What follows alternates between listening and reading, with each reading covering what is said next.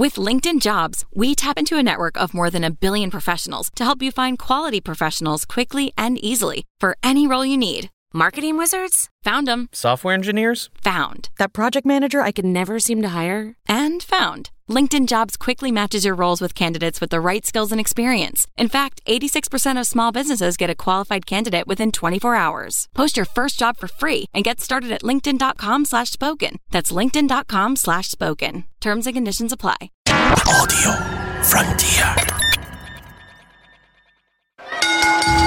Ladies and gentlemen, the following podcast is wrestling daft and is scheduled for 1 hour. Maybe more. It has no real-time limits, making their way into your ears. First, from a place called Barneston, he is the Pyramid.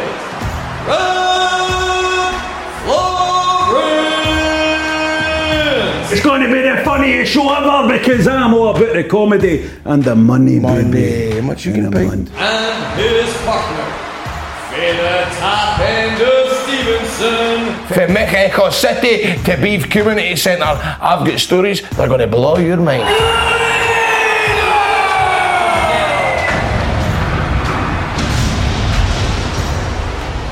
Hello and welcome to Wrestling Daft. My name is Rob Florence and this man's name, sitting beside me here, cuddling up close, is...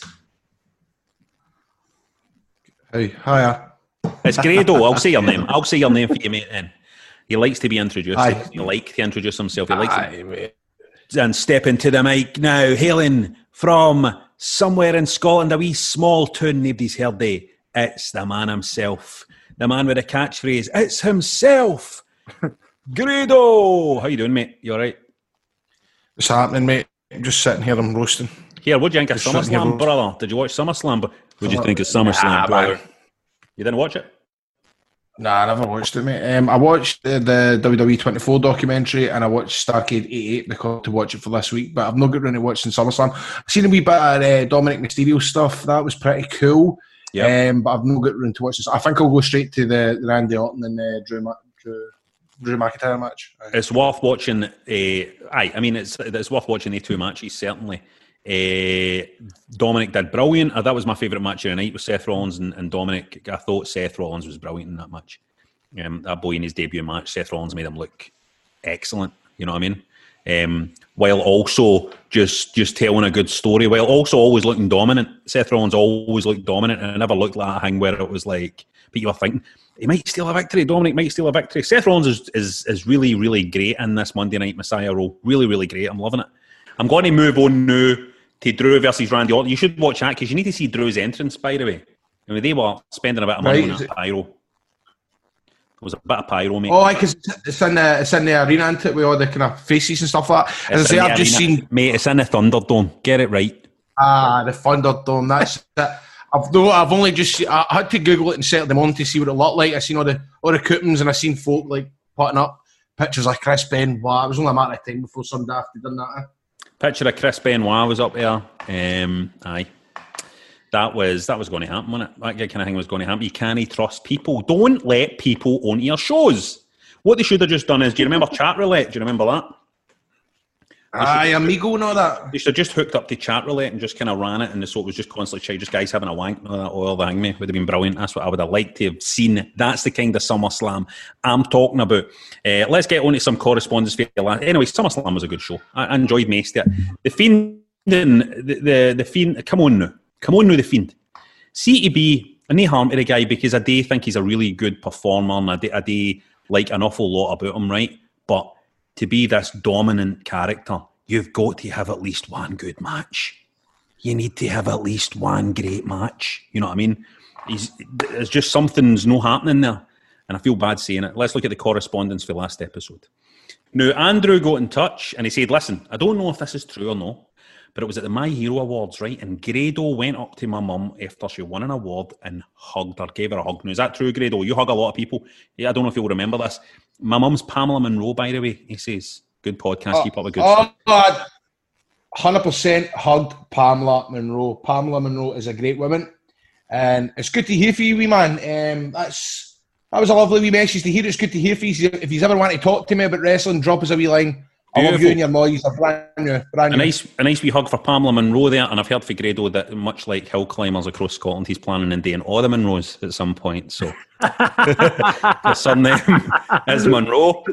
Look at Richard got in touch to talk about the wrestling moves and shoot fights, Patter. He says, back in high school, I saw someone in my year hit a pretty decent tilt-a-whirl slam on the school bully after being made fun of for their height. Very nice. While Phallic Baldwin got in touch, great username, Phallic Baldwin, proclaimed, guy in my school won a fight by rolling up another guy in a small package.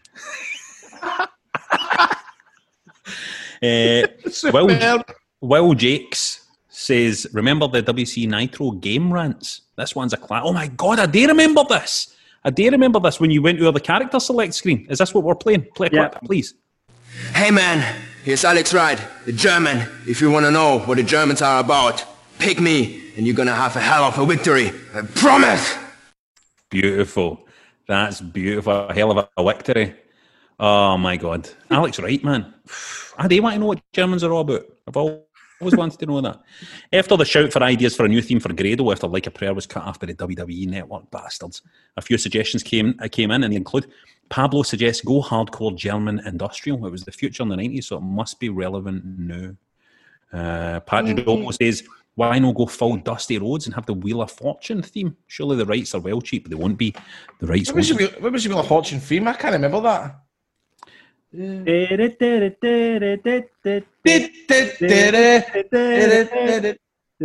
Oh, you're getting that sounds when you do that. It sounds like the Quantum Leap. Going for gold. The heat is on.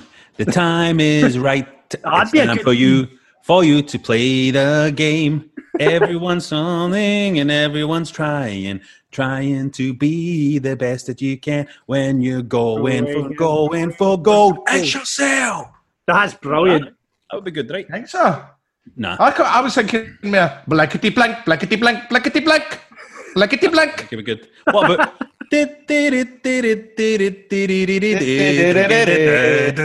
Oh well. It shall sell. Well, if me and Barrymore team up, that is the move that I'm going to use. Is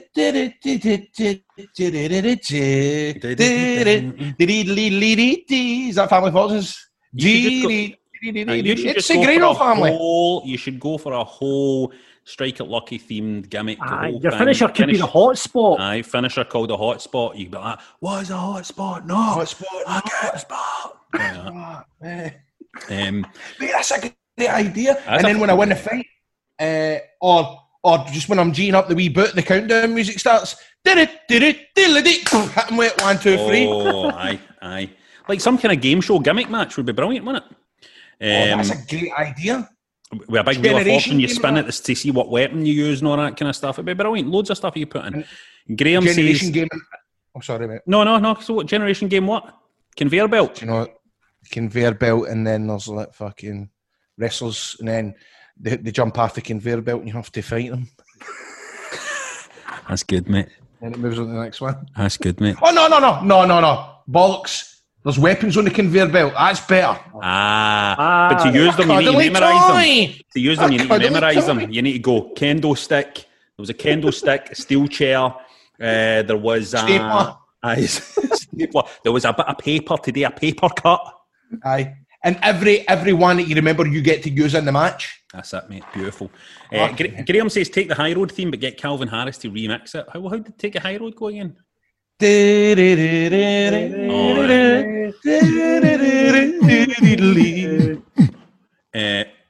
Jamie Kerr says a modernised version of the Only Fools and Horses theme. Swap the bum bag for a money in the bank size suitcase. The snapback for a flat cap. Just what are you talking about? The guy's struggling to get rights to use his theme, and you're suggesting things like Only Fools and Horses.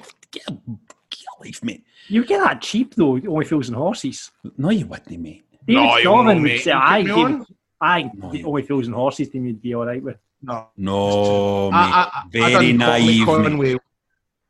I done Comic Con with Woody Combe sitting next to Woody Combe. Molly! Oh. Boise! Molly! Aye, yeah. Boise, yep. And I can tell you, man, he was charging about 30 knacker for a selfie. So I don't think that's dealing with this mob. So anyway, they're going to give you the rights. So don't worry, no chance. So this week on Twitter, we asked if wrestlers were footballers, who would be who? This is I mean, obviously John asked this. I would never ask this on Twitter, but John asked it. Greg Clark says the Boers would be the Young Bucks, Terry Hurlock, the Ultimate Warrior, Vader be Andy Gorham. Why would Vader be Andy Gorham? Love that, man. Bob Backlund be Jim Layton, Edge, John Terry. I don't see that. What the fuck, Bob Layton, Jim Layton and Bob Backlund. Would you call him Ganglinese, John? What was his name? Ganglinese? Oh, aye. Matt Hardy. Matt Hardy, Wayne Bridge. Did Bob Backlund maybe wear fucking Vaseline in his eyebrows or something? No. Brian got in touch and said Grado is Ali McCoist. Undeniable legend, but only to a small percentage of people in Scotland. That's not fair because A Shot at Glory was a worldwide smash, a film, so Ali McCoist was well known. He was, didn't even get nominated for an Oscar for A Shot at Glory. Big Mad Andy. Sorry? I'm going to skip forward a wee bit here. Dave says Andy Carroll's Edge. Big Cass is Peter Crouch. Shinsuke Nakamura is Shinsuke Nakamura.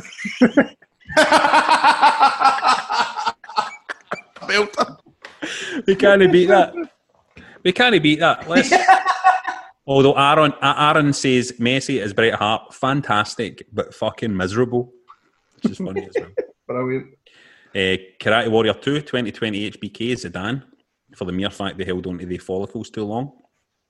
Ped says the Shockmaster would be Steven Gerrard, one slip and you never live it down. That's brilliant. Andy says Matt Hardy would be Rodri Giggs and Edge would be Ryan Giggs. We referenced the RT Ryan Giggs shagging his brother.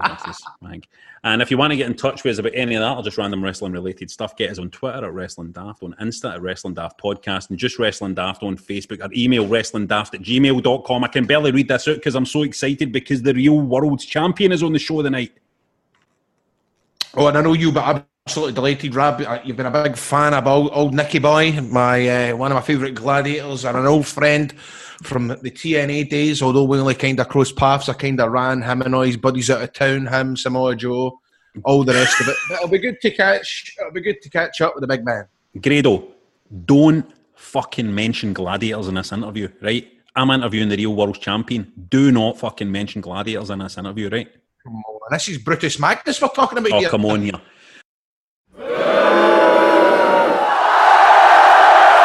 Every week, we like to separate the good for the bad in wrestling. Let's see what John's written this week. The people that wear masks in the shops for the people that don't. Well done, John. I agree with that one. I knew you'd like that one.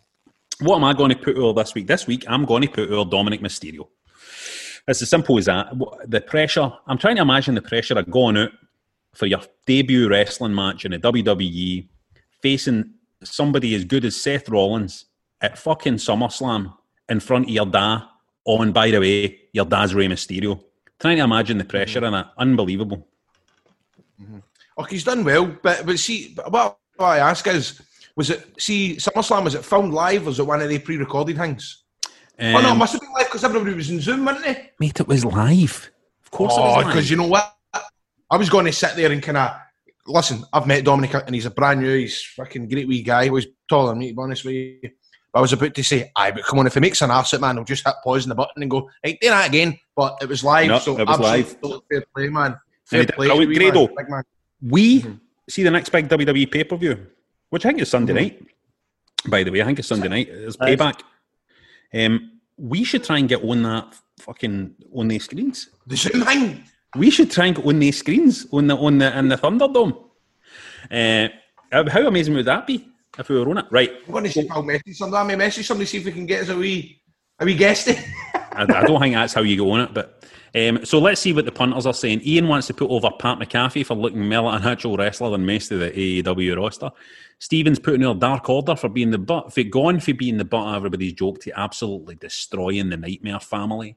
And Stephen is burying Keith Lee for not making it a hat trick of power bombs on Drew. Everyone else is going to bury the Thunderdome, so I thought I'd put something lighthearted. No. I bet you nobody buries the Thunderdome. Westy puts over Dominic Mysterio. He's going to do amazing as part of WWE. I agree.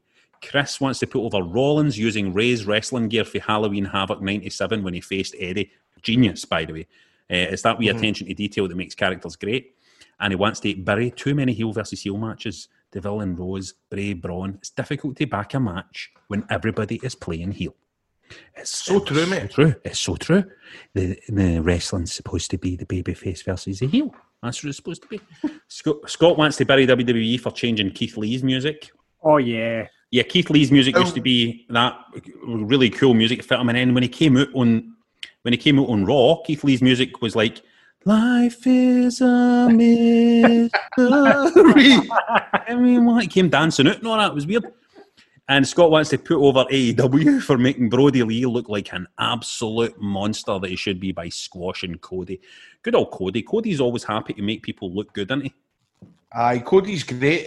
Although he unfollowed me for Twitter, I just recently realised, so he can go and fuck himself. But apparently he's taking a lot of time off right now after AEW, after that show at the weekend. So I think that's a good idea, but I think that shows you, because he's so sensible, he's so intelligent, I think that's a great idea from now to take a wee bit of time off so that when he comes back, man, he's going to be, better than ever. I think it's going to be very exciting for when he comes back. Do you think that's a good idea, mate? If I was taking some time off to rest and recuperate, I'd need to unfollow you on Twitter as well, Grado. You know what I mean? Because you get me too amped up sometimes. I've left Twitter anyway. I'm done with Twitter. Oh, you actually? Yeah, I've left. No, you've no. You'll notice I haven't tweeted in 10 days or something. I'm done. Did they say something to you? What? No, I just decided. I feel as if you go on it and it's just your mood gets worse and everybody's fucking moaning, and I'm just interested. So right, man. You're so right. It's like I know, and I've had like something to, because Spoker tweeted me yesterday morning. You know that way, and I've got the fear about going on having to reply, but like I don't know. It's just mate. You're so right. There's something about Twitter that's just puts me in a bad mood. Right, guys. If there's anyone listening to this podcast, send us a lovely wee tweet to cheer me up. But also, I think we need to maybe put a wee bit. I hate Facebook as well, but I think when you're promoting something, I don't know if Twitter's great for promoting stuff anymore. I think maybe we need to have a Facebook page. We've got a Facebook page. Oh, David, That's I just wrote it out a minute. I read it out a minute ago. Right. John wants to put over a ladder match at TakeOver 30 and Asuka and Sasha Banks at SummerSlam. And he wants to bury the fans that complain about anything if it's storylines, gimmick changes, match. Just let it ride it out and then judge it. Ben wants to put over the backstage clips during Impact, put the wrestlers who are much better than the boring segments that AEW and WWE do, and wants to bury Josh Matthews, reacting to the ouch matches when his co-commentator is, speaking, ruins a good Ian? He's a wee pain in the arse, him. Ian puts over Dominic Mysterio, competing in his first WWE match, and wants to bury the bell ends that are abusing the good nature of the WWE Thunderdome and putting ridiculous things on their camera. Grado, we need to go on that. Tommy wants to put over the Orton and McIntyre feud. I like it. Feels like a proper feud for Attitude Days. John said that to me off the record earlier, or maybe it was on the record. And he wants to bury Underground. Can't be bothered with Shane shouting every 2 seconds during fight. Shut up, mate. Shut up, Shane. And Andy wants to put over Roman Reigns' dentist for having a bloody good sense of humour, providing the WWE Universe with a much-needed laugh during these uncertain times. Grado, have you seen Roman Reigns' teeth? Looks as if he can chew an apple through a tennis racket, Christ. What's going on there? What's happened to his teeth? Is he getting new veneers or something? What's going on? I think they must be veneers. They definitely look like veneers. I can't understand. By the way... Sorry, Grado. Carry on. No, I was just going to say... I put money down for veneers a couple of years ago. Ever tell you this? No. Aye. And, I put a brace in, and when I had to wear this brace for 13 weeks, but maybe something like that, kind of on. So it lasted 4 hours. My ex-girlfriend goes, take that fucking brace out. That was a fucking brace. It cost lots of money, right? And I tell the guy for 2 doors down, I'm going, look, I've got braces in for brand new teeth. He says, whoa. He says, put a pause in that right now. He says, your character on 2 doors down cannot have an absolute brand spanking new pair of teeth. He was like, do not do that. So I've got a big crack in my tooth. I can't remember who I was wrestling. I think it was possibly Jester. A big crack in the middle of my tooth, and I can't get it salted or fuck all because of this 2 doors down. But the longer that it's took, the more I think it's maybe a better idea. I think I maybe just need a wee kind of polish, a couple of Fisher Seals. It must be harder being on a telly. It's a hard life, man. It's a hard life, isn't it? Being he can't get his teeth done, folks, because his role in a hit sitcom means he can't get them done. It's a fucking misery, and it's a shame. No, it's funny you're saying that because I do actually say it like right, practically. You know, I tried to get my teeth done, but I couldn't because I thought, you know. It's a shame, isn't it? You know that. Get more Wrestling Daft at patreon.com/Wrestling Daft by getting on that Patreon at Wrestling Daft at patreon.com/Wrestling Daft. We've set up 3 tiers which you can choose to get involved with at patreon.com/Wrestling Daft. Grado, tell them about the tiers. Tell them, Hawk. So, Tier 1 is the current Cruiserweight Champion, which is $4 a month. On that, you get a patron-only chat community. You get ad-free versions of all the episodes. You get early access to the episodes. There's plenty of random bonus content on there, and you also got a video version of the Marks podcast. You can also vote on what you want to see featured on the list at Wrestling Daft. Tier 2 is the Intercontinental Champion. You're looking at $10 a month, and basically you get everything in Tier 1 as well as the video version of the podcast each week. You get a bonus episode every month. Up there, now you can get Rabo and Wrestling, where I chat on how he got into the business and how he ended up promoting his own shows, as well as his review of SummerSlam, which is now up. Also, the second part of the Grado story, It's Yourself, as we talk about my rise in ICW and my march towards winning the belt of Dean Strew. And you can also join our Patreon pay-per-view parties, and there'll be one for All Out next Saturday. Tier 3, you're the Heavyweight Champion, which is $20 a month, and you get everything in the previous tiers, as well as a free Wrestling Daft t-shirt, shirt design of your choice, but you must sign up for a minimum of 3 months. Plus, you get to feature on one of our shows as one of our marks do a run-in. Plus, you get to do a feature on one of our shows as one of our marks, or do a run-in, just like Scott done tonight on the show. So, if you fancy that and becoming one of our patrons, sign up now at patreon.com/Wrestling Daft, as we would love to welcome you to the roster. Woo! This is our new part of the show. It's not really new, we've been doing it for weeks now. As we invite you, the listeners, to do a run-in. Ask what you want, come on. Could be a pertinent point about SummerSlam. You might just want to know Grado's favourite macaroni recipe. It's your platform to say what you want. Last week, let's welcome to the show, Scott Kirkwood. How you doing, Scott? I'm alright, mate. How are you? I'm good, mate. What does that picture say behind you on the wall? Oh, probably some mohing. When it rains, look for rainbows. When it's not, look for stars. Fair play, mate. Fair, mate. Fair play, mate. You're wearing your Clippers tap tonight. Oh, aye. Aye. Good one for us last night. A big fan. Who's your favourite Clippers player? Kawhi Leonard. Oh, no, I was trying to catch you there. I thought you didn't care him, but well done, mate. You obviously are a fan. Is it basketball or something? Aye. I'm a Brooklyn Nets fan. I'm a Nets fan, mate. I was going to say, I like the Nets. I like the Nets, too. Got a cool stadium. Going to be a good year next year for the Nets. Got a feeling it's going to be a good year for the Nets. I like the Chicago Bulls, and my favourite player is fucking Michael Jordan. So how you doing, Scott? Did you watch SummerSlam? I watched. I didn't watch Takeover actually. I watched SummerSlam, but I didn't watch Takeover either. That's the kind of thing John watches. John watches that.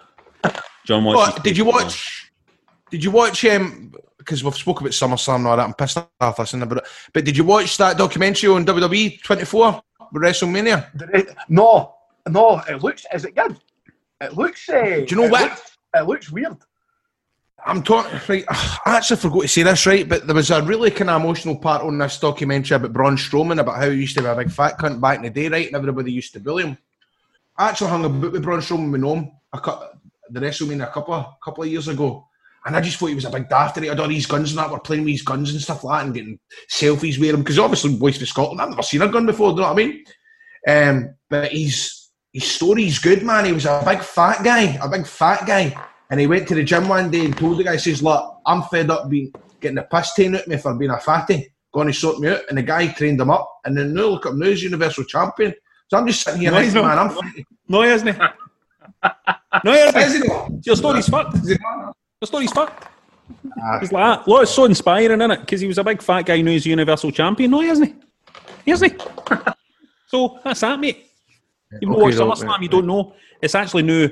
Another fat guy that's the Universal Champion. It's an even fatter guy. It's the Fiend. It's the fucking Fiend. The Fiend. Oh, aye. I like his leggings. I like his black and white leggings. See, when he came back, he looked like $1 million, the Fiend. He'd lost, he'd shed some amount of weight. Now, I'm not one of these guys, I don't think there's any problem with it. You know, I like big guys being heavy in the ring, you know what I mean? But he frustrates me so much, man. He frustrates me, Bray, because I've just got a feeling if he was to shed that weight, man, I think he would be such an explosive wrestler that fucking does my boxing. Do you know what I mean? You don't think that about me, no? I like you the way you are, Grado. Scott, what would be a good entrance theme for Grado? An entrance theme tune. What's that one? What's the one that they do? Grado. What's the original song for that? The one that I done last week that Dave made. Aye. No. Aye. What's the original? The original song one is that? DISCO. Is the original one? We'll go for that. Aye, what does that go like at the start? Does it go? Aye, that's the one. Is that no Daddy Cool? Daddy. Oh, that's Strike It Lucky again. That's fucking weird for us. Here, Scott, wait to hear this. See you on the match tonight. Fuck's sake, man, I'm out of it. See you on the show tonight. We've got the real world's champion, Nick Aldis, on the show tonight. The NWA heavyweight. I've seen the photo. Very buzzing for that. He's class. That's very exciting. He's fucking brilliant, isn't he? He's brilliant. I'm going to try and no bum him up too much. I think he's brilliant, right? I think he's. And let me tell you, what I won't say to him is this: I didn't even realise how good he was really until I started watching NWA Power. I'd kind of, he'd kind of floated in and out of things and never really noticed. But wow, he stepped up. I can't wait to talk to him. Scott, would you like to actually make a point or ask the boys a question? Sorry. Oh, I forgot about that. First question's for Grado. It's a kind of stupid one, but I want to ken. We might have ken for months. What was Michael Barrymore's recipes like? Were they actually decent? Recipes for what? Recipes for disaster? Fucking recipe for disaster is good. Was it the macaroni and cheese? No, he never gave me. I don't think there was a macaroni recipe. It was for a sausage casserole, funnily enough. And I'm not. Aye, what to see if I can still find it. Get it up in the Patreon. Get it up in the Patreon, mate. Yeah. The fucking Barrymore recipes. Actually, see if Michael Barrymore will do recipes for the Patreon. Say we'll sling him a £2 a recipe. He'll probably go for it. I know he's not got much work, has he? So that's what you wanted to know. What Michael Barrymore recipes he was giving me, aye? Or were they good? Grado, was the sausage casserole good? Were they decent? Aye, because there was tatties in it, and it was a kind of. It was funny actually. I think it's an old Rick Stein recipe. Ken old Rick Stein. It's in BC, so it was like kind of fancy. Kind of basically, if you're going to the shops to buy sausages, you need to buy the dearest ones. Rick Stein, is that a Big Papa Pumps, brother? The sausage casserole was really good. The only problem is when I tasted it, I blacked out and woke up like 2 days later. Right, got that. That's enough. That's my pal. Any other questions, Scott? Aye, this one was for Beasties. So, this is going back to football daft. Talking about, see when you were younger, or even the new, is your missus or your ma's had any wrestlers that they used to fancy? That's a good question. You can answer that in the first round. My big sister used to fancy Bret Hitman Hart. I know that for sure. My wife, isn't into wrestling, doesn't really know any wrestlers. Certainly, like when she was younger, wasn't really into wrestling or anything like that, you know what I mean? So I don't think there's anybody there. She fancies me, obviously, my wife, so I'm thinking she must fancy like HBK, you know what I mean? Young HBK. That's what I see myself as. No, the fucking HBK renew. You know what I mean? What about you, Grado? It's funny, right? Because I've been going out with Stephanie for a year and a half, right? And it's like you're trying to get her into wrestling, right? And you kind of dairy things like, it's weird. Like I feel sorry for her because I make her watch that much yet. But it's that way where if somebody that I think she might think is hot comes on the telly, I'll go, "You enjoying it? He's hot, isn't he? Come on, you know, he's good, isn't he? He's sexy, isn't he? He's sexy. You like him? He's sexy." And she's like, "No, she's no interested in MD. She generally thinks I'm the sexiest man on the planet. Fuck knows, but she says it. Don't let her watch this interview with Nick Aldis. Let me tell you that. You know how mad would it be if your girlfriend or your wife if you asked them what wrestler do you fancy and they said Papa Shango? That'd be a weird one, wouldn't it? Scott, listen, thanks so much for coming on for a run-in. You need to run in again sometime. You're the best there's been so far. Oh, cheers, mate. And it's true, by the way. When it rains, you should look for rainbows, and when it's dark, you should look for stars, mate. And you keep looking for stars, mate. Right? I'll get that tattooed on me. Right, and I'll speak to you. I'll speak to you next year when the Clippers and the Nets are in the final, right? Aye. See you later on. No worries. See you later, man. No, bye. Oh, Rab, have you tried your Harry's shaving set yet? Well, it might look, if you're watching the video version of this, like I haven't tried it. Believe me, I have. My hair grows fast, and my facial hair grows fast. Hair all over my body grows fast, actually. I grow quite a lot of hair. I use that. That is luxury stuff, mate. That is luxury stuff. I actually get excited to shaving now because the smell of that shaving foam. I've got a wee bit of a kind of... I'm kind of looking a bit dirty today, man. And after this is finished, I'm going up the stair and I'm going to get my Harry's wee kind of set out, and I'm going to slap on that foam and shave away, because I'm telling you, see the glide. It leaves my face as smooth as a baby's body.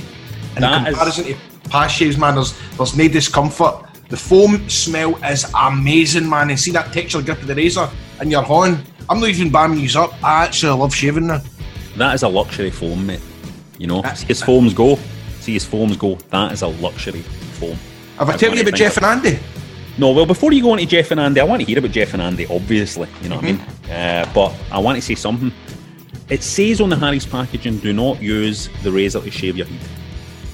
It says that. Don't use the razor to shave your head. It's for shaving your face. Don't use it to shave your head. But see, after shaving my face, I was like, I so want to shave my head with this, because this razor is so good.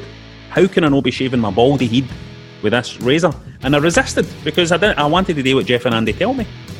But I'd be curious to know for Jeff and Andy why I'm not allowed to shave my head with it, because I want to shave my entire body. I want to be going about like a young... You know, you get the wee baby animals get born and they've got no hair on their body, they're completely hairless. That's the way I want to be crawling about my house if they're using these razors, mate. Well, see, at the end of the day, right, Jeff and Andy, man, they were just like me and you. We're fed up with kind of like the overpriced razors. And they said to themselves, let's start Harry's, man. Let's fix this situation. Harry Kent, there was only one way to ensure quality, so they bought their own factory, just like that. Oh, and Jeff and Andy just went out, bought a factory, and they started Harry's Shaving.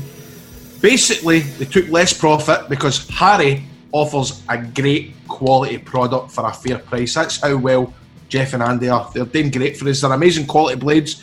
They're almost half the price of the 5 leading brands. By the way, I had a subscription on Amazon with another shaving company, which was binned for Harry's, because Harry's includes everything you need for a close, comfortable shave.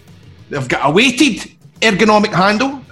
They've got 5 precision engineered blades with a lubricating strip, and a trimmer blade. It's got a rich lathering shave gel. And also, if you're out travelling about, they've got a wee travel blade cover just to save any accidents. Oh, you need a cover if you're travelling about. You can't be just shoving the razor in your pocket. I've learned for that mistake in the past. Here's what I really respect about Jeff and Andy as well. They obviously couldn't decide whether to call the company Jeff's or Andy's. They went, we'll just call it Harry's. We'll just take a third name out of the ether and we'll just call it that. And that's the kind of guys there. You know what I mean? They're always thinking about how inspiring is it that they just went out, bought a factory, started up a racing company, and get this, you can buy a trial set for £3.95. I repeat, but this isn't it. I'm telling you, we're not lying here. This is real. £3.95. No, the trial set, by the way, right, has got that foam in it. That foam comes in that trial set, and you need to experience that foam. Support our podcast and get your trial set delivered to you, including a razor handle, 5-blade cartridge, foam and shave gel, luxury shave gel, and a travel blade cover so you don't cut up your thighs, by going to harrys.com/wrestling daft right now. That's harrys.com/wrestling daft. And I can't stress this strongly enough. Do not use any backslashes. You just made the list! It's time now for our list of Wrestling Daft. I'm so excited. Listen, let's just get through this quickly because we're going to be talking to the real world's champion. Fuck these lists. Every week we ask for you guys to vote on our list of Wrestling Daft. This week, just for the hell of it, was a choice between the best or the worst wrestling catchphrases. And the winner was the worst wrestling catchphrases, right? Mm-hmm. Yeah. It was. Thanks, guys. Thanks for your enthusiasm there. Let me tell you what I think are the worst wrestling catchphrases, okay?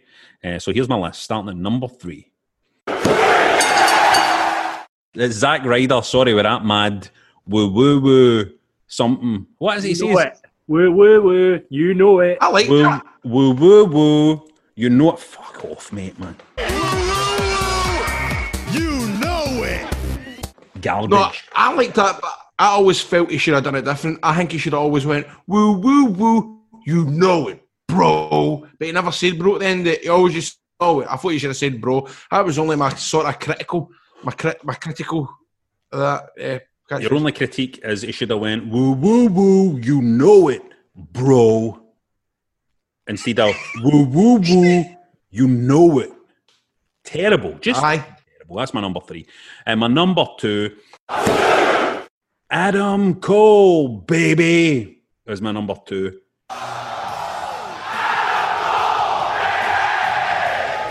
An absolute shite catchphrase. I think that's good, man. If it because of the way the reaction of the crowd gets it, I think that's. I don't agree with you. It's wrong. Adam Cole, baby, and that's wee guy. That's wee guy. But it works. See, I wasn't a huge fan of Rob Van Dam either. Just kind of think, be a bit creative. You know what I mean? And by number 1, Perry Saturn's Mind Over Matter. I don't mind, and you don't matter. Do you remember that one? No, I didn't even know he said that. I thought you were going to say, Perry Saturn used to say after these matches, mind over matter. I don't mind, and you don't matter.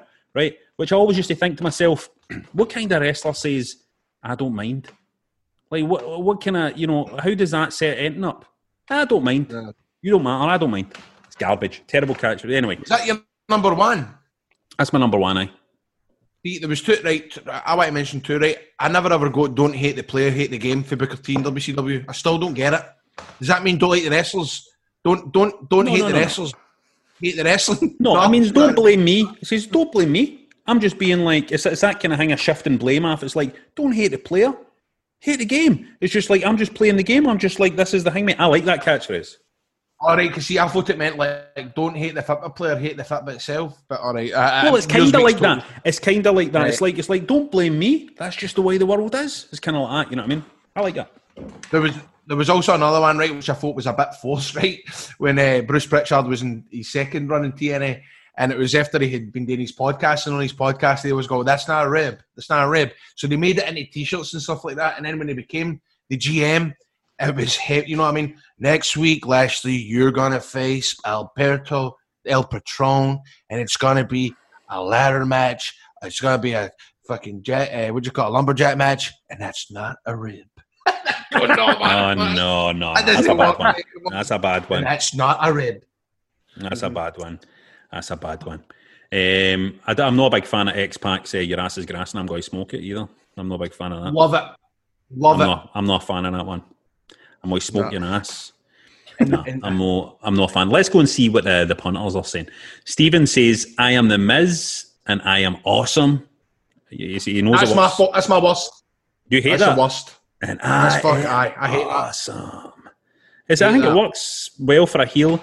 Ewan, don't be a lemon, be a rosebud. Adam Rose, rotten. Whole character was rotten. Mind him. Emma Louise. That was how Adam Rose was how British wrestlers used to get on WWE. If you remember, that's his rosebuds. That's right, mate. I was wondering what you meant there, but mate, there's a great picture of Dave Mastiff out there as a fucking leprechaun. It's the funniest thing you've ever seen in your life. Dave Mastiff is an Irish leprechaun with a tall hat and the green and the mad brown slippers. You need to see it dancing, by the way, dancing. It's hilarious. Emma Louise says Miz and Morrison with their hey ho ho shite. Yeah, it's kind of crap as well. Darren, big Papa Pump is your hookup. Holla if you hear me. Fucking awful. Fucking brilliant. I love that. Big Papa Pump is your hookup. Holla if you hear me is one of the best catchphrases of all time. Fuck off, Darren. Willie says Shawn Michaels' first catchphrase, I don't think so. Remember that one? Anyway, he says it was pish. No, really? No, I don't really mention that, no. I don't remember saying all that. Debo says Jeff Jarrett spelling out his stupid fucking name. No. I love that. Let me tell you something about Jeff Jarrett, right? Jeff Jarrett follows me on Instagram, right? He likes my shit, right?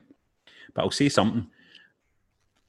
when I was thinking about the list of the worst catchphrase, I think that Jeff Jarrett calling people slap nuts is kind of both the worst and the best. It always made me laugh. I'm calling people slap nuts, but it doesn't make him sound like a tough guy either. You know what I mean? Slap nuts. I just liked it. I liked it. John says, "Get these hands." For Braun Strowman, I like that, but the phrase can get. I like Braun Strowman. He says, but the phrase can get in the bin. I don't like "get these hands" either. It's stupid, isn't it? John says, "Stone Cold Steve Austin's what catchphrase was fine for the first few months, but eventually just became annoying as fuck." Now that's an interesting one. What do you make of what, Grado? What was superb at the time? I bought the T-shirt. I remember buying it at the SEC in May the 5th, 2002. Me and my mate went to that show. What a fucking show that was! But it ruined wrestling for years, didn't it? It was a pain in the fucking arse. It was a pain in the arse, but what a catchphrase though. And looking at the watch, all right, fucking hell, man, that was good stuff. But it kind of did feel. Yeah, Rab. Sorry, mate. No, you go. No, it's just because there was one that see me there. Hugh said Vicky Guerrero's "excuse me" has to be number one.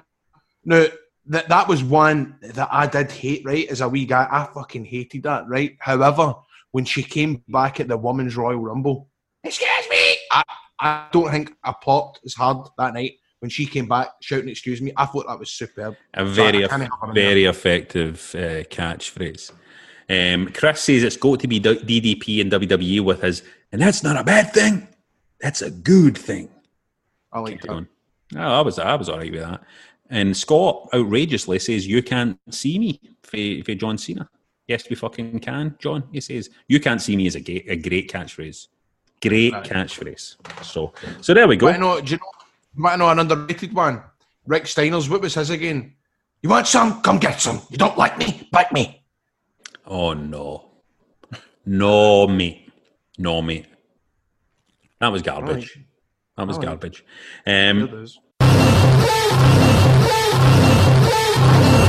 You want Wrestling Daft merch? You got it. You can have a Wrestling Daft t-shirt, hoodie, phone cover, trucker cap, or one of a range of Grado-inspired bum bags at shop.spreadshirt.co.uk/Wrestling Daft.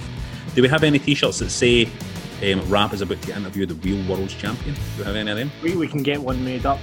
On there, you will find designs such as Alexa, who is Graham Stevely, I'm a Mark, Crud, Chips, Cheese and Doner Meat, and I'm a Wrestler Dave. Haven't mentioned Chips, Cheese and Doner Meat in a long time. Why don't you sort that out next week? We've not had any new catchphrases now, have we? There's been a few. I want to get the Hulk Hogan quote made up in a t-shirt. And I think after today's interview, we'll probably have like Rab loves Nick, like a big heart, a big heart, and then Nick. I think that'd be a good seller. That would be good, wouldn't it?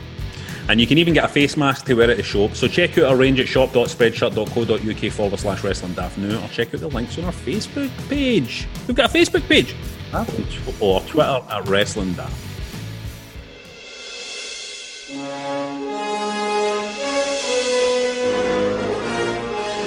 And now it's that point in the show where we jump in the Wrestling Daft time machine and head back to the past to look at a pay-per-view for days gone by. And last week, our Grado picked out Starrcade 88 True Grit, which took place on Boxing Day. It was the 6th annual Starrcade event produced under the National Wrestling Alliance banner. Grado, did you watch the show? So I watched it the day, but I'm sitting here thinking, our folk actually listen to this, but the folk actually watched the show. I want to know, do we get any feedback, John? We get one reply. For a guy, and he said this was for Paul, and fair play to you, Paul, for actually watching it. He says, the crowd was red hot, wanting to see Cornette give Heyman a doing. Dusty and Sting versus LOD, wow. Steiner versus Captain Mike with Sullivan in a shark cage blocking the hard cam. So we know he definitely watched it, because that blocking the hard cam was a thing. Right, so... But what Paul said there is probably the thing that I took away from it the most was the crowd. I mean, they weren't the quiet ones. That's what it was just, if somebody ever said to you, what was 80s wrestling like, I would definitely recommend them this show at least, because it was that kind of the 80s crowd that Cornette goes on about, when people say, "Oh, there was a pop," and he goes, "Well, come on, you never heard a pop back in the 80s." That was it. Well, I'm a big critic of Cornette, right? I'm always moaning about Cornette. But there's a prime example of what Cornette was good at. Was it in this pay-per-view? You know what I mean? That match was hot stuff. Came close to being the best match of the night for me. that match, because all the Paulie stuff with Jim Cornette was great. I've just mental seeing Paul Heyman and Jim Cornette chasing each other around the ring. You know, that was brilliant. Aye. Beautiful old school stuff. Straight for the old school. There was some garbage on this show though as well. I just want to quickly shout out that there was some garbage. I wasn't a fan of the opening match, to be honest. I kind of feel it didn't go anywhere. Didn't go where I hoped it would go. The Russian Assassins versus Junkyard Dog and Ivan Koloff was fucking dreadful. It was a dreadful match. It was weak. Steiner and Rotunda, wasn't a fan of that either, really. Sorry, I don't know why we're shitting on this event. Things. Do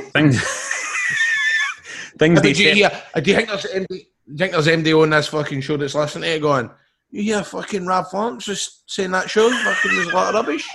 Do you think you hear Rab Florence having a go at Rick Steiner and Rotunda? And that fucking... Do you know what I mean? Do you think fucking Oliver Humperdink's in this talking about fucking... Maybe. Listen, a big step up though with the Wyndham and Bam Bam Bigelow match. So that's the kind of match I'm talking about. That's what I like to see. I thought it was a really good match.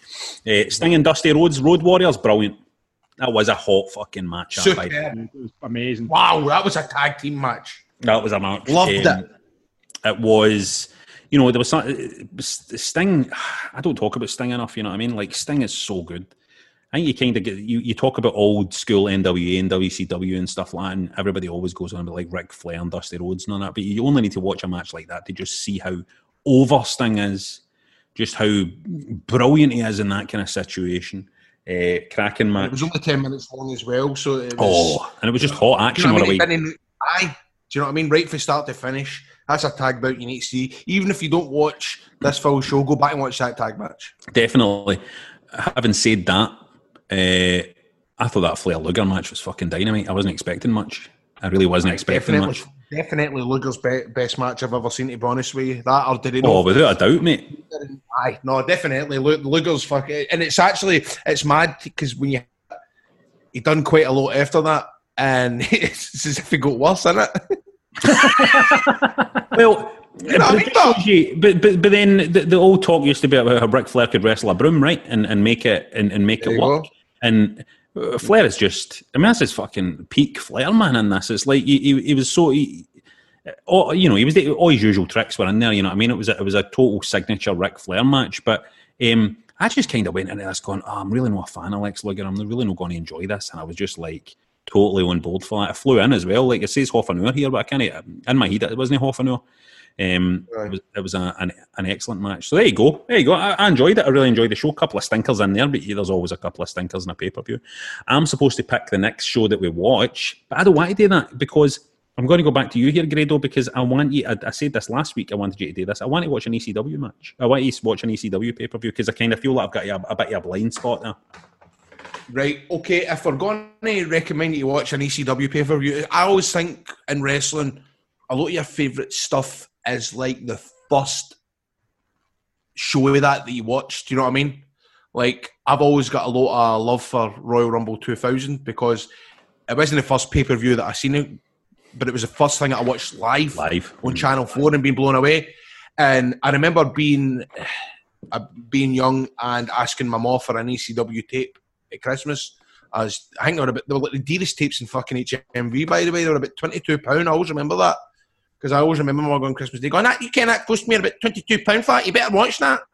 Because Moz look at stuff like the ECW tape, think it's a lot of shite. Do you know what I mean? Aye. So I'm going to get you to watch ECW Hardcore Heaven 2000. There's Balls Mahoney on there with Masato Tanaka. Beautiful. There's a triple threat. I think with Steve Carino. Oh, fuck, I love Steve Carino. Aye. So there's a lot of good matches. The Sandman entrance is superb, which is annoying, right? Because I really want you to watch the version with the music in it because it does. Because even with the Balls and Honey music, it's superb, man. I'm sure I'll find it. I'll find it somewhere online, but I'll find it. Please try and watch Hardcore Heaven 2000. Grado, let's do that. We're going to do that, but right now we need to go and interview the fucking real world champion. The real world champion, Nick Aldis, is on this show tonight, and I can't wait to interview him. Let's move forward. Come on. Woo! A big moment on the show, probably the biggest moment since episode 1 of the show when we had Chris Jericho on the show. But this is a big moment because on the show tonight, we have the real world's champion. And anybody who's listened to this show since the start will know that pre-coronavirus and the pre-COVID era, I was talking about how the most exciting thing that was happening in wrestling was NWA Power.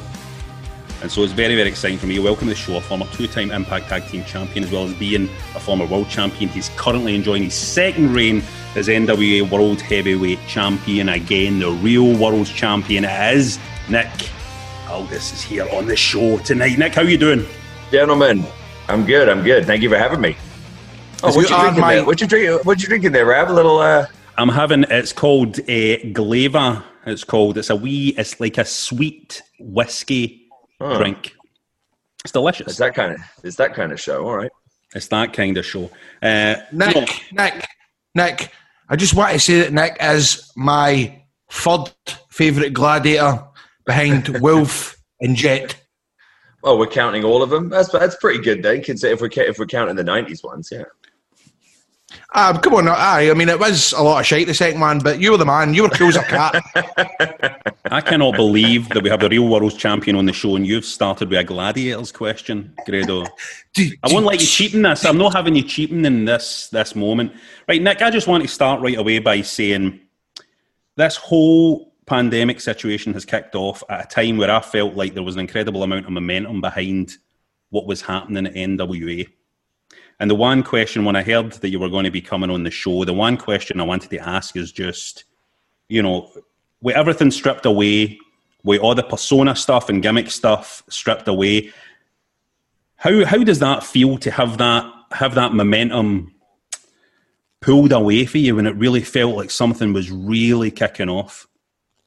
Well, as you can imagine, yeah, it was frustrating, but for us, more from the sense that we knew that, like, WWE is going to survive. AEW, even though obviously they're sort of relatively new, it seems like they've got plenty of resources. Ring of Honor are going to be fine. They're supported by Sinclair Broadcasting. Impact are going to be fine. They're supported by, Anthem. It's like most of the other, I felt like we at the NWA had managed to sort of put ourselves in that bracket almost, in terms of, we'd sort of managed to solidify ourselves as one of the sort of key brands in the business. And like we are the most sort of vulnerable financially, because we're the only ones who aren't backed by a billionaire or a $1 billion company. So it's like everything that's happening is happening on the whim of Billy. He's basically he's deciding to fund this. So it's kind of on us to try to make it sustainable and profitable. So I think in the short term, the scariest part was kind of like, okay, how do we keep this thing going? I think that there's a lot of, obviously everyone suffered in their own ways. I wasn't the momentum thing. It's funny now. It feels like such a long time ago, but we were on course to doing our best. We had already with the Crockett Cup. We were gonna, we were doing our first arena, and we were gonna. I know it's like a really typical like wrestling thing to say, but we were gonna sell that some bitch out. Yeah. We were gonna have we were already on course. We had already beaten our previous box office, and we had weeks and weeks to go, and we'd seen from our previous numbers that we did the majority of our sort of ticket sales in like the last sort of 5 or 6 weeks, and we hadn't even reached that point yet. And it just all the way across the board just kind of looked like, okay, because it was a punt. We took a big gamble on that, and it looked like it was gonna work, and then obviously everything halted. So it wasn't like in terms of that show itself, it wasn't like we really suffered heavily because of that. We didn't lose any money or anything like that. Obviously everybody, the venue was very cool with us, and and everything like that. But it just meant that all of the work we had done and all the sort of money we had invested to get us to that point was now, wasn't going to result in anything immediate. Because look, everyone else gets paid to do their TV shows in some way or in one way or another, whereas ours were we were a bit more old school. Like, we did the show hoping we could make it break even with ticket sales and everything like that, but the whole point of Power was to basically feed pay-per-views and live events. So it's kind of like we had to sort of pivot now and decide, okay, what does our model look like in the short term? So we pivoted now and we sort of went to a more sort of a premium based model with like Patreon and stuff like that. And now finally we're sort of getting back to some sort of pay-per-view based model. But yeah, it was frustrating, but it was more just I was more concerned that that we didn't lose the audience, right? Because obviously we'd had 2.5 years where we'd gone from, I said this in like the opening promo on Power, but we went from a punchline to a headline. Like, to begin with, everyone was kind of like, oh, the NWA, like, oh, what's that? Oh, yeah, whatever. Yeah. And then within a year, it's like All In. And then we're doing our own pay-per-views, and then we're doing Power, and suddenly everyone's like, "Oh yeah, no, the NWA, yeah, great," So we just couldn't lose that momentum. And I think that the one positive we can take from all this is that we've really seen that the core fan base that we have are like really with us for the long haul. They've really sort of stuck their flag in the ground with the NWA, so we appreciate that. Yeah, I mean, I think you're going to have a huge amount of goodwill because, I mean, I really felt one of my first thoughts when it happened, when I was thinking about the wrestling scene and stuff, and you were one of the first people I thought of, actually, because I just felt that you had done a massive amount of heavy lifting, I thought, to really establish NWA. To the extent that, because for me, somebody kind of growing up watching wrestling and stuff like that, the whole Real World's Champion, whenever I hear the term, the Real World's Champion, I think about Ric Flair coming into WWE and, and playing that whole thing. And it's incredibly massive shoes to fill. And I think I've never seen somebody fill shoes that big so quickly. It almost felt like it was an overnight thing for you. That's what it felt like, because you just really, really stepped up, I thought. So you were genuinely my first thought when this happened, because, like you say, these other companies have these massive resources. And I think the thing that was kind of magical about NWA Power when it was going through that run was that you could see that the workers there were doing a huge amount of heavy lifting to pull this thing up and pull it forward. And I think fans really, really could sense that. You know what I mean? I think they could sense that. Yeah. Look, one of the things that we, and I try not to cheese this up by throwing a load of catchphrases around, but one of the things that we throw around a lot with the company is traditional values with a modern delivery system. And a lot of that's evidenced, right? Because obviously we reinvigorated the brand based on the history and the legacy of it. So we reminded everyone, we were able to get a hold of some archive like Houston wrestling footage. So we remind everyone, hey, Ric Flair, the Funks, Dusty Rhodes, Harley Race, all these different guys held this championship. Okay, so that's step one. And we bring it forward. We had to have credible, suitable guys who could sort of, to your point, I don't want to say fill those shoes. That would be inappropriate for me to claim that for myself. But I had to believe it in what I was doing. You know what I mean? I had to, the only way that something like this would work, and I figured this out pretty much from the beginning, the only way we were going to pull this thing off was that when everything I said and did, I was going to 100% commit and 100% believe in it. So I didn't ever come out and say, I'm the next Harley Race, I'm the next Ric Flair or anything. But I did say, I'm fully intending to be considered in that bracket, right? And that's brash and it's ambitious, but it's like, if you're going to do this, how could you not say those things, And you're right, the boys and girls do a lot of the heavy lifting here, but that's really, in my opinion, that's kind of what was missing from the business, is that look at, we take Graham as a perfect example, right? no one else is going to tell him how to do Grado. Like, how could they? Right? You know, it's like, but he would go a lot of places and they would say, okay, now here's what you're going to say. Here's how you're going to do it. Here's how you're going to wrestle. You know, and it's dance off. Let's have a dance off, Grado. Dance off. Just, no, you're right, but you're totally right.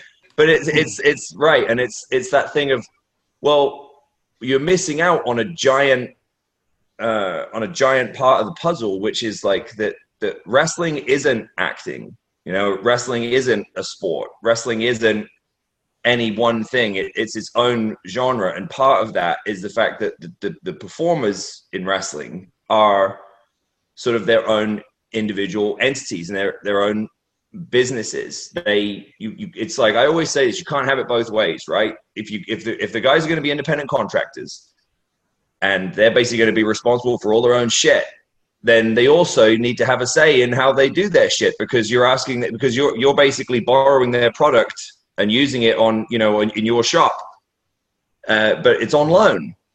You know, when you sign a contract with someone, you're not their property; you're on loan to them, right? And that's the way we looked at it with all of the guys. Like when we were going around booking talent, first of all, we prioritized promos, particularly who's going to be able to handle stickman promos, interviews, not you know, memorize this and walk out to the middle of a ring for no reason with a microphone and, you know, like reel off this soliloquy.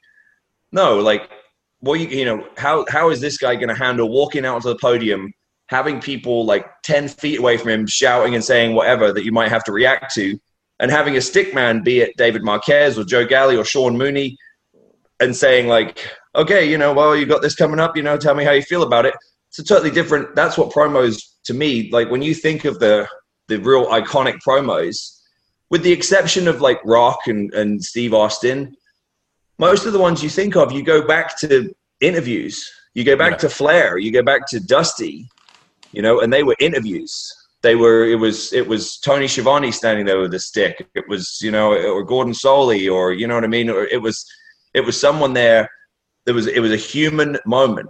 And that's what we wanted to sort of get back with NWA Power, was sort of genuine human moments from the talent, rather than this sort of homogenized sort of production, right? Like we wanted it to have some organic, you know, feel to it. So with the exception, unless someone comes in who is super, super green, or if it's someone who just says, hey, I want you to, you know, tell me what to do.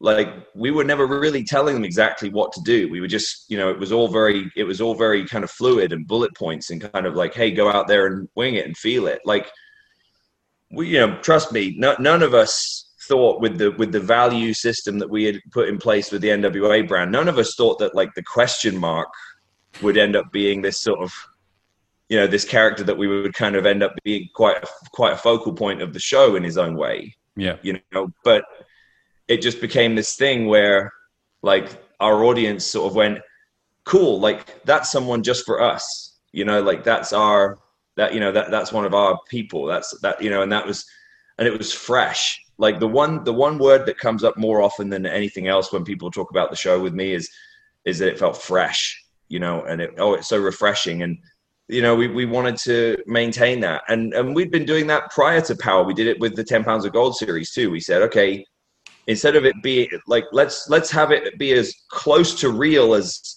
possible, as opposed to as far away from real as possible. You know what I mean? Like, let's take whatever's really there and kind of just embellish on that and build on that. So the audience doesn't have to make a big leap. The audience doesn't have to go, well, that clearly isn't true, but okay, I guess I'll just go along with it. Like when we sat there and Tim Storm said, yeah, look, I'm not a big star. I'm not like this huge name in wrestling. I'm a school teacher. You know what I mean? But I love being the world champion. It means a lot to me. Everyone went, fuck yeah, Tim Storm, get it, buddy. Yeah. You know, and then I mean, this is the thing. Sorry to interrupt, Nick, but the real revelation for me was, and I think one of the real master strokes was what happened with Tim Storm, was we profiling this guy who really had so much pride in this belt, you know, and people, I feel as if right away people were like, you need to see this guy Tim Storm, because Yeah. it shows you that it's guys like him, it's characters like him that really, I think, go to the heart of what people love about wrestling. Go straight to the heart of what people love about wrestling.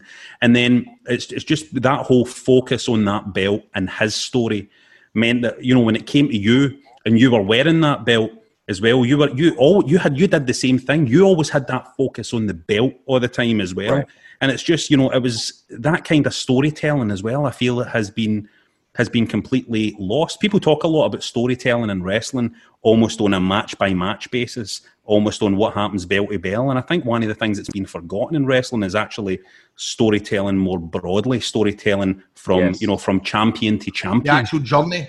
Yeah, the lineage, the storytelling through the lineage has been lost, I think. It's at the heart of this, it's a simulated sport. It's an entertaining sport. Like Cornette said, you know, it's supposed to be an entertaining sport, not sports entertainment. Well, one of the things that came up a lot in the beginning, you know, when you get the typical, like, online fans who are the most critical and the ones who, but they're also going to be the first ones to watch everything because they're the most engaged. One of the things that came up a lot was, might be time to update the belt, you know, change the belt. And it was like, no, you don't, like, you're completely missing the point. That's like saying, hey, you should update the FA Cup.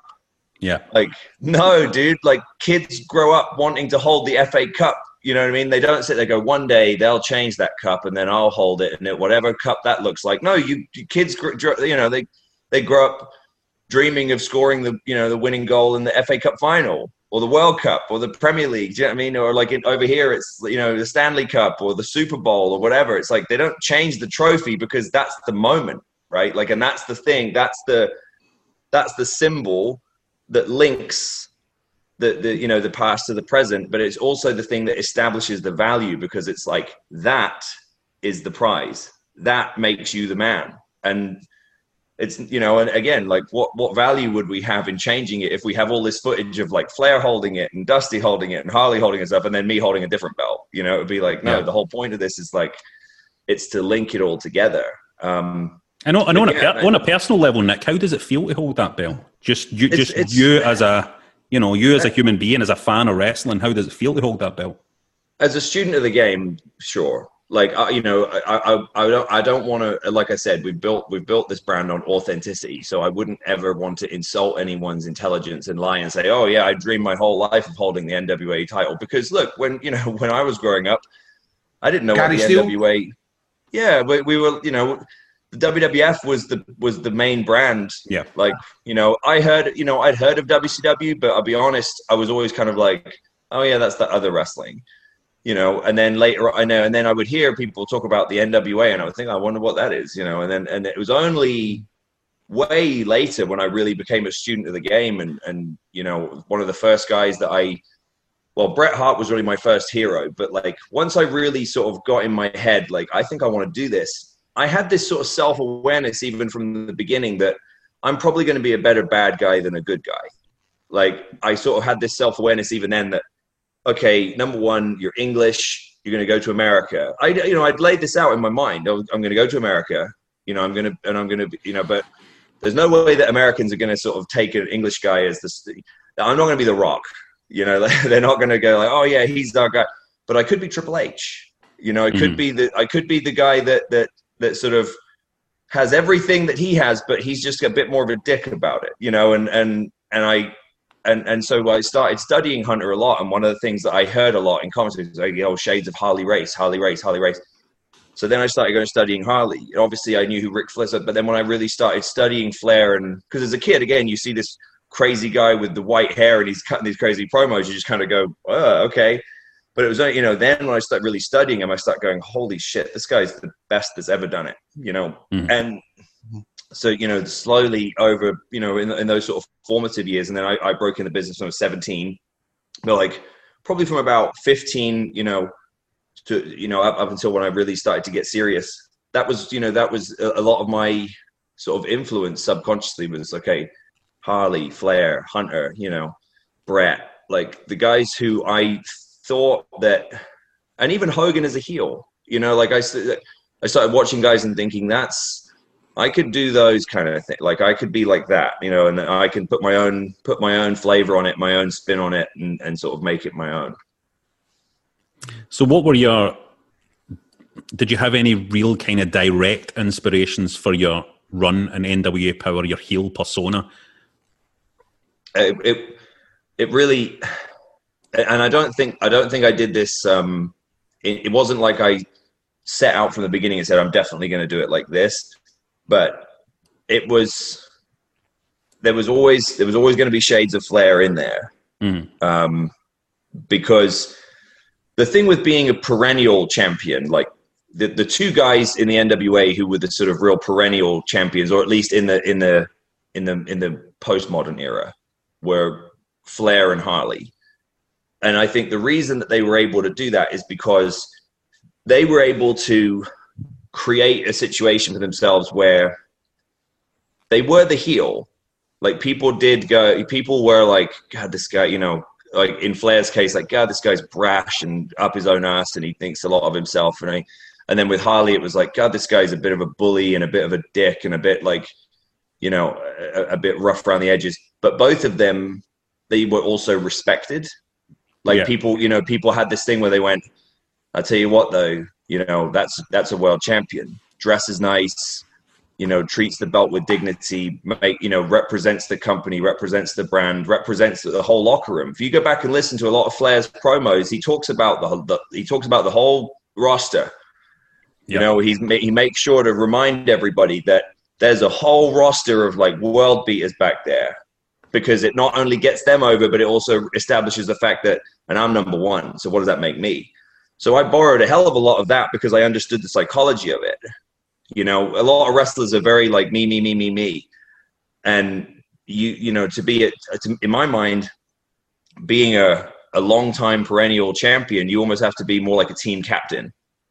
Like you have to be the one that sort of goes, hey, everyone here is real fucking good.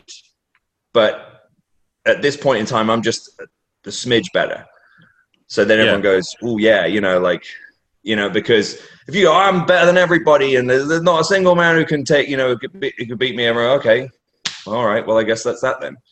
Like you have to have that. You have to sort of keep stoking that belief and that fire that somebody back there could take it, you know, or somebody from outside of these walls. Yeah, and I think that really came across in your sit down chat with Marty that you had. That was just, I think, one of the best promos I've ever seen for a wrestling match, because because your approach in that sit down it felt so authentic, so real, a whole lot of respect for the person you were going to wrestle, you know, a whole load of stuff coming across there, and it was universally acclaimed, that segment as well. I was just wondering about a segment like that. Obviously, that kind of deviated for the normal kind of promo segments that were in the NWA Power and stuff. So where did that idea come from today? How many of these ideas were coming from you directly, and you know, and how much of that was scripted? Because it seemed such an elegant promo to be completely off the cuff. Well, so first off, zero scripting. Not. I mean, I dare say that I had, you know, sentences and phrases in my mind that I, you know, but it's really, now there are certain promos that I will sort of run through in my mind, particularly like if it's what I call like a one-way street promo. And these are terms that I've just made up for myself, but these aren't these aren't anything that is official. But like, if it's what I call a one-way street promo, where it's basically just like I'm going to walk out there and Mooney or Marquez or whoever is basically just going to tee me up with some sort of generic phrase, and I'm just going to go, then I might kind of run that one through in my mind a couple of times. Yeah. And most of the time, it might come out 80-90% how I thought, you know what I mean, and then like there'll be a little bit of wiggle room. As for that segment, you're right, it was a bit of a deviation from my standard sort of fare. Honestly, we did it because we knew that it would work, right? I think a lot of the time, and again, this isn't a knock on any one person or entity or anything, but I see segments like that sometimes that are so forced and so contrived, and it's just the wrong people in it, and it's like that it's obvious to me that the segment was thought up before the story, right? Before the story necessitated it. You know, we only did that segment because we knew at that point there was enough in that story, in that rivalry with me and Marty that it would work, because those, you know, that's awkward. Like sitting there and it's dead silent and you're talking back and forth, and it's just, you know, that's hard. It can be, you know, it could be, you know, if it's even a smidge sort of obviously scripted or overly contrived or anything, you know, it's just painful to watch as an audience member, right? It's just, you know, you've seen them, we've all seen them, we know what we're talking, and we know what I'm referring to. We've all seen them where you're just sitting there and it's painful. It's just like, oh, when is this going to end? You know, like just make it stop. So it has to be like, that's the sort of thing where it has to only come when both parties are at a level where there's enough interest in them, where the story has enough interest in it, where the stakes are high enough, you know, where the intensity is there. It has to all be there first, you know. Yeah, but like Rock and Austin did it, like that was great. I think in a sense, though, I don't think you're even giving yourself enough credit here, because one of the things that fascinated me about that promo was how powerful it was in the silences. There were a lot of silences and kind of extended pauses and little beats in that promo that you would never see in some of the bigger companies. They would never allow that. They would never allow these psychological silences and little pauses within the promo. They would never allow it. And I think that's when performance really gets a chance to come through. That's when suddenly everything is elevated to a level of acting performance, you know, which I think was incredibly impressive in that segment. I don't think you're giving yourself enough credit there, to be honest. I guess, but yeah. Yeah, it's a kind of method acting. But I mean, it's an interesting thing I've always thought since seeing a lot of the promos in NWA Power, but particularly yourself, that you get a bit of time. You get a bit of time to put a promo across. And, you know, I was just thinking there might be more performers out there. There might be more workers in the wrestling game who just have never had that bit of time to properly develop a promo. And I don't mean time to develop a promo off screen, but I mean time to properly develop a promo while the camera is turned on. What's next for you, Nick? Like, I mean, how does the future look? Obviously, none of us know how the future looks because everything's in flux still. But you seem like a guy who always has a game plan. So, what is the game plan right now for you? Sure. Well, so we pivoted the model, the business model with the NWA to allow for Patreon and you know, to sort of add that revenue stream and sort of start pushing stuff more towards some of, you know, it's premium content for some of our more dedicated fans, which obviously helps sort of stem the bleeding a little bit. And now we've always had a relationship with David Marquez out in California. He has Championship Wrestling from Hollywood and Arizona, and he's sort of got local, you know, TV distribution and syndication in a bunch of networks and stuff. So and anyone who's seen some of the early days of the 10 Pounds of Gold and stuff, that we used that platform a lot to sort of help continue our stories, because we were bootstrapping this thing. You know, we didn't even own a ring. You know, we were just sort of we were just kind of utilizing whatever we had available to us. So an opportunity presented itself through him for a weekly time slot that will be on pay-per-view, but it'll be a low price point pay-per-view, and it will also be on Fight. So basically, in the meantime, we'll be working it. And this will be starting on September 15th. We'll be doing. It's a concept called Primetime Live, where with UWN, which is Marquez's group of companies, and us and anyone else who wants to be involved. I believe New Japan, I think, are going to be participating a little bit. It'll be a time slot every week where we can sort of build and execute some big marquee matches, on pay-per-view. So it's not like the old people hear weekly pay-per-view and they immediately think of the original TNA. It's like we're not expecting everyone to buy a pay-per-view every week. Especially with the crowded landscape that we have now, that would be that would be foolish. But what it basically is it's an open time slot on Tuesdays, where let's say some promotion somewhere has a match that they want to book and promote, because nobody can do live events, or if there's a few that are starting to happen now, but obviously very limited. It's a platform for different sort of, almost, I don't want to say like fantasy matches, but those kind of matches that might not necessarily happen or elsewhere. Like it's a platform for these different things to happen.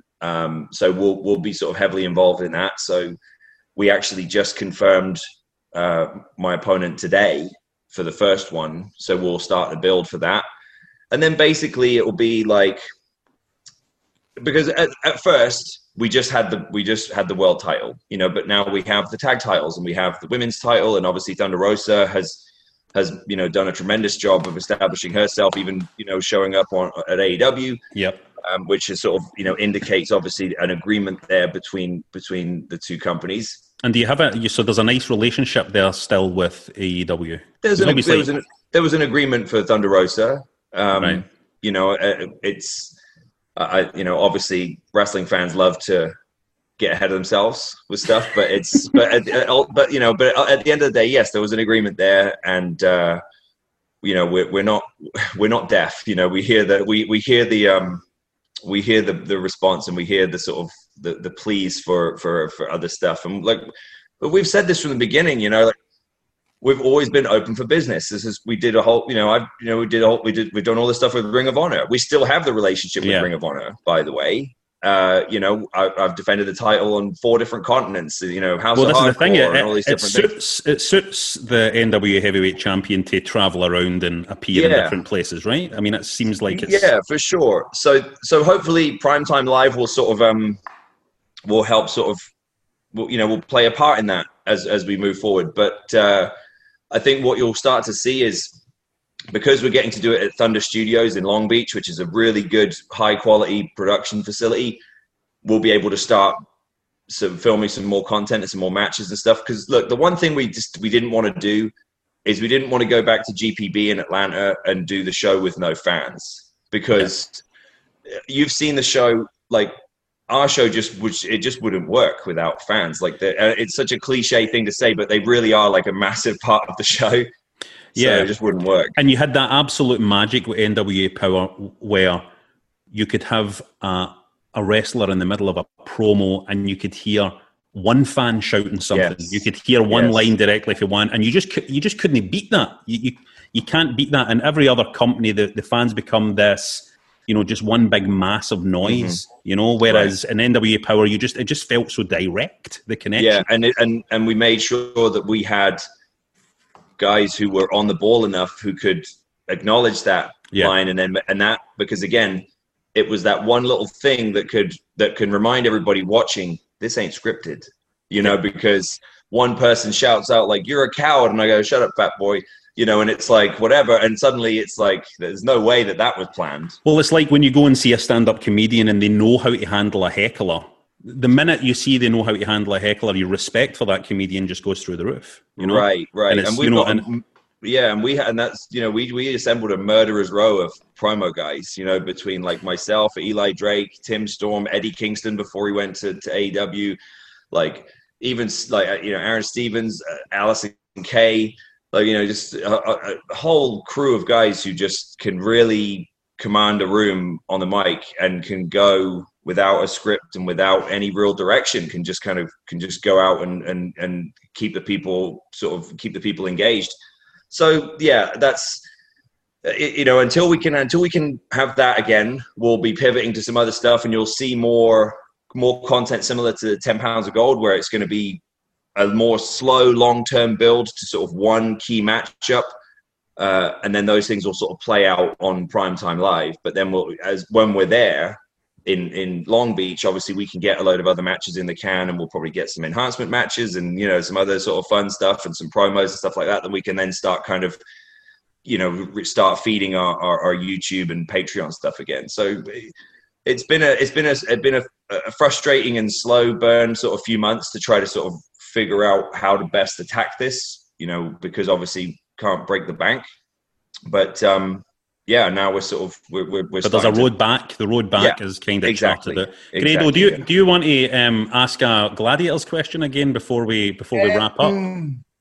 Did you ever see anybody for the old Gladiators come? Did they come and try and give you tips? You know how John Saint turned up on the sport in NXT UK. Did anybody come and go, now this is your time? Don't let us down. No, they did come, but no, they all just tried to steal the spotlight back for themselves. They did all come back, but none of them were like, oh, this is your time. They were all just like, hey, when can I get on screen? Typical gladiators. Just a bunch of egomaniacs. And Nick, where can we see you? Did I see that you've got a wee bit of relationship with Fight TV just at the minute? You're doing some work with Fight. Yes, I'll be doing some broadcasting with Fight. So I actually just shot my first one. I've basically been doing some correspondence stuff, mostly covering other sports, because I've always had aspirations to get into broadcasting. Done that with commentating for Ring of Honor and stuff like that. So so Fight came to me with an opportunity to be a correspondent for him. So I just talked to Carlos Molina ahead of his boxing pay-per-view in Mexico in a few weeks. So I had a good chat with him, and that'll be the first one going up. And then basically I'll just be sent different assignments, mostly covering sort of boxing and MMA and, the occasional wrestling stuff, but we try to sort of keep that separation of church and state, because obviously it's a bit weird having like the NWA champion talking to someone from Impact or something, like, hey, tell me about this pay-per-view coming up. But I'll be like the King Carlos was the first one, and it's cool, man. It's a nice way for me to add another string to my bow. Nice, excellent. And Nick, will you come back on and keep us updated with stuff? We'd love to have you back. Absolutely. Yeah, of course. Thanks so much, man. Thanks so much for coming. Hey, Nick, listen. See, Nick, I was heavy intimidated by Nick Aldis when I first met him, right? Mega. But you're cool as a cat. See, listen to you talk. I could listen to you all night. I love the way you speak. I think it's brilliant. I think it's a breath of fresh air. Nice. Thanks so much, Nick. Right, thanks so much. Hey, and I've been a big fan. I think you've been superb recently, man. It's been an honour to speak to the Real World Champ. Thanks for coming on. Thank you very much. My honour. Thanks, guys. So that's it for this week's show. We interviewed the Real World Champion, and we'll get him back at some point because this guy's career trajectory is fascinating me. You know what I mean? I just kind of we'll get him back on and see, because really he could go anywhere and wrestle anywhere just now, which is interesting. But listen, please rate, review, and subscribe to our show on Apple, or get us on wherever you get your podcasts. Plus, remember, we now go twice a week. You can catch us on a Friday and the Mark's podcast on a Tuesday. Great podcast. The boys know what they're talking about. They keep up with wrestling more than we do, more than me and Grado do. This week you can hear what happened when Gary caught up with Eric Young. It's no Nick Aldis, is it? It's the Real World Champion, but keep trying, boys. Better try harder next week. Also, remember to get on our Patreon is where we're making our money. The new me and Grado are. I've just heard that my sitcom's been punted right into next year, so I'm needing as much money as you can give us. So get on our Patreon. Get cancelled last Thursday.